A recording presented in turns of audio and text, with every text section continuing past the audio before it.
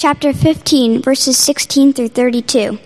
The soldiers led Jesus away into the palace, that is, the praetorium, and called together the whole company of soldiers. They put a purple robe on him, then twisted together a crown of thorns and set it on him. And they began to call out to him, "Hail, the King of Jews!" Again and again they struck him on the head with a staff and spit on him. Falling on their knees, they paid homage to him. And when they had mocked them, they took off the purple robe and put his own clothes on him. Then they led him out to crucify him. A certain man from Cyrene, Simon, the father of Alexander and Rufus, was passing by on his way from the country, and they forced him to carry the cross. They brought Jesus to a place called Golgotha, which means the place of the skull. They then offered him wine mixed with myrrh, but he did not take it. And they crucified him. Dividing up his clothes, they cast lots to see what each would get. It was 9 a.m. when they crucified him. The written notice of the charge against him read, "The King of the Jews." They crucified 2 rebels with him, one to his right and one to his left. Those who passed by hurled insults at him, shaking their heads and saying, "So, you are the one who is going to destroy the temple and build it again in 3 days. Come down from the cross and save yourself." In the same way, the chief priests and the teachers of the law mocked him among themselves. "He saved others," they said, "but he can't save himself. Let this Messiah, the King of Israel, come down now from the cross, and we may see and believe." Those who crucified him also heaped insults on him. Thank you, Karis, for reading that scripture. I'm Sharon Anderson, pastor of Discipleship and Care. This morning we walk through a tough passage of scripture, but before we do, I want to remind you of something you have in your worship folder, because we know how the story ends. The good celebration of Easter is coming in 2 weeks. Hallelujah. There are a lot of people who don't know this good news, or even who maybe have heard of it once before but are missing it. You know, Easter is a fantastic time for you to invite someone to come with you. So I encourage you right now to take this out of your worship folder, hold it in your hand, and just for a moment, if you do that, I'm going to see it in your hands, just for a moment, think of a person you might need to give this to. You might need to go personally and say, "Would you join me? Come to our church. Come here again," as it says, the best day of the year to make a new beginning. I encourage you to do that, and I want us to pray for those people now as we begin. Lord, you are good news. We sang of it this morning. We believe in the resurrection of the dead, that you are glorious forever on your Father's throne. And we pray now for those people you've brought to mind who don't yet know this good news. We pray for ourselves that we'd be bearers of good news, whatever it costs us, that we would share this with someone, that we would invite a neighbor, a friend, a fellow student to come and hear the good news. You are good. You are the good news for us. We give this to you. We give ourselves to you. And Lord, as we look at your word now, make it alive and fresh in our lives. Let us walk with you on this painful journey so that we can celebrate with you the resurrection. We pray in Jesus' name. Amen. So we've been walking through Mark. Jesus, now what? Now what? And we've been seeing this outer plot of this whole story. It's a familiar story to many of us, and so today as we go through it, it won't be that the parts of the plot are new, but I hope we're going to hear it in a new way, because we're going to walk with Jesus from the palace to the place of crucifixion. We're going to see that there's not only these outer plots where all these things are happening, but that there's an inner plot, where there's meaning that Mark is trying to put into this passage of Scripture, and we're going to see it together. So I encourage you, if you have your Bible, to open to Mark 15, the passage that Karis read, and we'll take a look at this together. As the outer plot intensifies, that inner plot becomes more focused for Jesus and for us. And we're going to see what is not there in this violent scene, what's really behind it.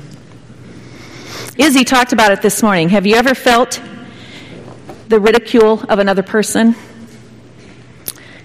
Have you ever been bullied, made fun of because of what you believe or because of who you are? You know, most of us heard that old saying. What is it? Sticks and stones may break my bones, but words, names will never hurt me. Well, it's really not true at all, is it? We know that words hurt. They have a painful and long-term, often, effect on us. And what if the same was true for Jesus? Can we, in just a small way, sit with Jesus in this place of being mocked? You know, bullying is a tricky thing in, let's see if I can get this to go. Bullying is something that it's talked about a lot in our schools. In fact, the statistics show that up to over a fourth of the students report that they've been bullied in some way. And this is how it's defined: as unwanted, aggressive behavior that involves a real or perceived power imbalance. It's behavior that's repeated. It has the potential to be repeated over time. And it can be expressed in a lot of different ways. It can be verbal bullying, where people say or write mean things, and social media is full of that, isn't it? It can be social bullying, hurting someone's feelings or their reputation. And it also can be physical bullying, which involves hurting a person's body or their possessions. And Jesus experienced all of that. It's a real issue. And so as we walk with Jesus, it's a hard scene. But I encourage you to put on your imagination. Walk along that road. Receive what Jesus received as we look at this scripture. Imagine the pain and hear the mocking voices. We're going to look at 5 of those mocking voices that Jesus endured on this journey to the cross. The Roman soldiers, the executioners themselves, the passing crowds, the religious leaders, and then the rebels, those who were crucified with him. First of all, those Roman soldiers. Hard verses in verse 16 through 20, aren't they? Because here, remember, Jesus has been accused and sentenced by Pilate because he was called what? King of the Jews. King of the Jews. And so the soldiers who know about this, they've already flogged him. Pastor Mark talked about that last week. He's already been whipped on the back repeatedly, and now the soldiers have free rein. And they're going to make fun of this criminal they have before him. And they're going to use that title, the King of the Jews, to do it. And so they begin their cruel game of roughing him up and playing into this sentence. They find a purple robe. Some of the Gospels call it a scarlet robe, maybe a faded robe of one of the soldiers themselves. And they take off Jesus' white robe and they place it on him. And instead of a crown that a king would wear, if you've looked on some of the coins of the Roman Empire, you often see the emperor wearing a crown of gilded leaves. They find thorns from a bush, and they twist him together and place them on his head. And instead of the greeting that you'd normally give to a Caesar, "Hail, Caesar!" they look at Jesus and say, "Hail, King of the Jews!" And mocking that royal personage, they fall on their knees in front of him.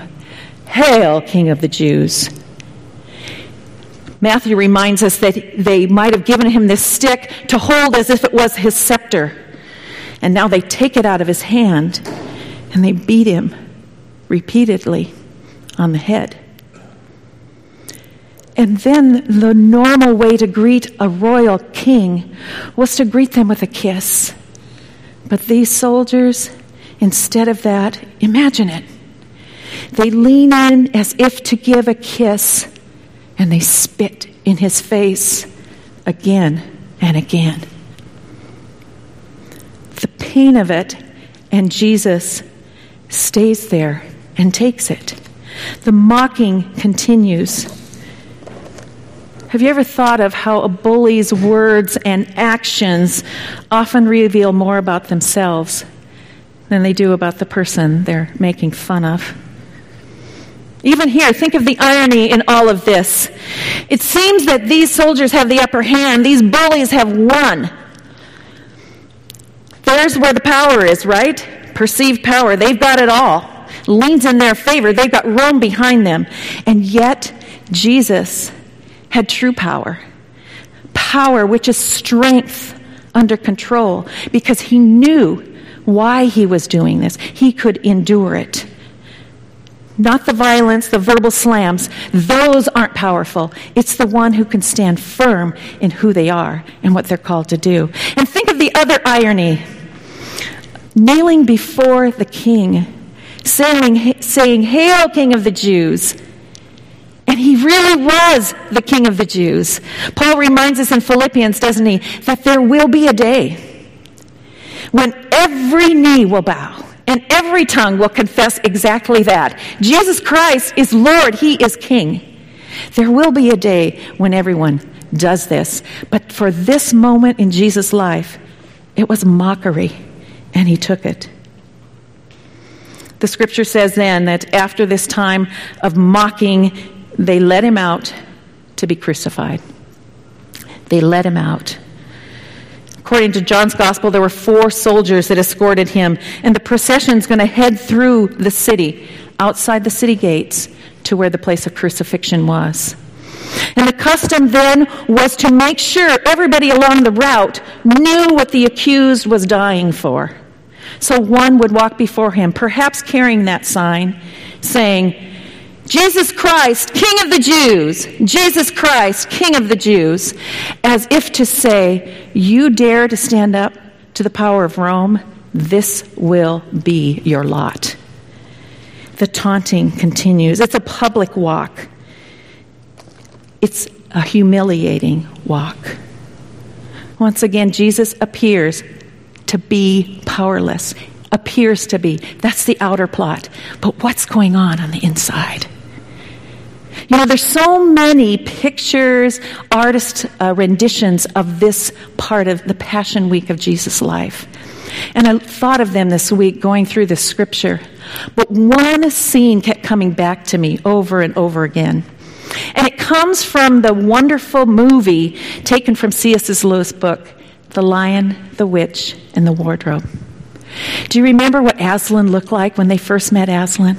This beautiful, huge mane, the power and stature of who he was.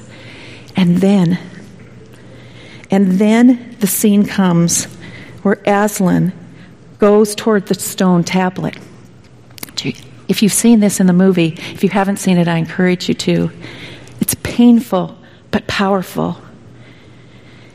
The mocking, the laughing, all of this continues. And the white witch and her legion are there, and they're shouting. And they have their staffs, and they're going like this over and over and over again. And then, the most humiliating thing of all, they say, "Let's cut off his mane. Let's cut off his mane." Here's some of the way Lewis records it in his book. "Stop, says the witch. Let him first be shaved." And another roar of mean laughter went up from her followers as an ogre with a pair of shears came forward and squatted down by Aslan's head. Snip, snip, snip went the shears, and masses of curling gold began to fall to the ground. It looks as if Aslan, as if Jesus is powerless under this. The mocking of the Roman soldiers. What a thing to endure. An accused criminal would carry the cross beam of their own cross. The upright would have been there on the hill. But the cross beam was something that was usually tied to them, and they would walk along the road carrying it. 75 to 125 pounds across the shoulders. So when we sang that song, "Upon my shoulders he bore my sins," what a picture of that. But Jesus, having been up all night and having been flogged almost to the point of death, is too weak to carry it. And so we see the soldiers there grabbing someone from the crowd and saying, "Carry him, carry this cross for him." And so Simon comes along and carries the cross. Isn't it interesting that Mark is the only one that puts in there, he was the father of Alexander and Rufus. Those were people that would have known these men. They must have become followers of Jesus. And the first readers of Mark's gospel said, oh yes, I know Alexander, I know Rufus. Oh, it was his father that carried the cross. And then they reach the hill of Golgotha. Mark says it very succinctly right there. And there they crucified him. The executioners who have been given this gruesome task have done it over and over and over again, and yet they become indifferent to the person that's there. We look and we see the mighty, beautiful Son of God, but they dismissed him. They were more interested in the value of his clothing than in the person on the cross, and so they cast lots to decide who's going to get some of the bounty from this execution. It's 9 a.m. People are coming back and forth because, remember, this is Passover week. And so people, lots of crowds coming in and out of Jerusalem. And there we see these third group of mockers, the passing crowds. They pass by using mocking words. Listen to this from verse 29 and 30. Those who passed by hurled insults at him, shaking their heads and saying, "So, you who are going to destroy the temple and build it in 3 days, come down from the cross and save yourself." What a mocking that is. The crowds shaking their heads at him. Can you imagine a crowd, someone starting it and then it amplifies and someone else yells it out, and then they're continuing to yell this out as they walk by this man hanging on a cross. Mark wants us to remember, though, that this isn't something that should surprise us. Yes, King suffering. He takes us back to Psalm 22. And take a look at this. Written so many years, centuries before Jesus died. This is what is written about this suffering servant. "But I am a worm and not a man, scorned by everyone, despised by the people. All who see me mock me. They hurl insults, shaking their heads. He trusts in the Lord," they say. "Let the Lord rescue him. Let him deliver him, since he delights in him." And Jesus does not speak a word. The religious leaders, they've gotten what they've wanted for so long. Remember, all through this journey in Mark, they were finding a way to trip him up. They were looking for a way to get him accused. They were looking, and now they've done it. And so they are walking by too, probably coming to gloat, to look at what had happened to this person they thought that had claimed to be a king, the one they thought was a blasphemer. "He saved others, he can't save himself," they said to each other. They didn't shout it out, too proud, too dignified. But can you imagine the bickering, the conversations back and forth? "Ha, he saved others. Look at him now. He can't save himself. If this is the Messiah, this King of Israel, have him come down from the cross, then we'll believe." No, they wouldn't believe, because he did rise from the cross, and they didn't believe even then. These verses are once again full of irony. Why isn't it, as Izzy said, why didn't Jesus do anything? Why didn't he save himself? He could have. There's an old hymn I remember from way back. He could have called 10,000 angels, destroy the world and set him free. He could have. But he chose to stay on the cross, not because he was helpless, but because he was strong, because he knew his purpose was to die for you, for me, even for those religious leaders who mocked him. Yes. And then the rebels crucified next to him, accused of crimes, probably of insurrection, probably of murder. They too look to this man, and we don't see any of the beauty of some of John's Gospels, but they look at this man and they mock him as well.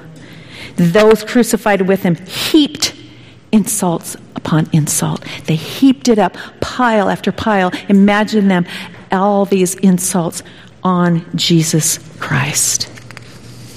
And yet, he doesn't say a word. Psalm 22 refers to this again. "A pack of villains encircles me. They pierce my hands and my feet. All my bones are on display. Jesus was probably naked or almost naked. People stare and they gloat over me. They divide my clothes among them and cast lots for my garment. In every one of these 5 places, it seems as if the bullies have the upper hand. They've won. They're gloating. They're cheering. The insults increase. But God has a bigger plan in this. And that's the inner plot.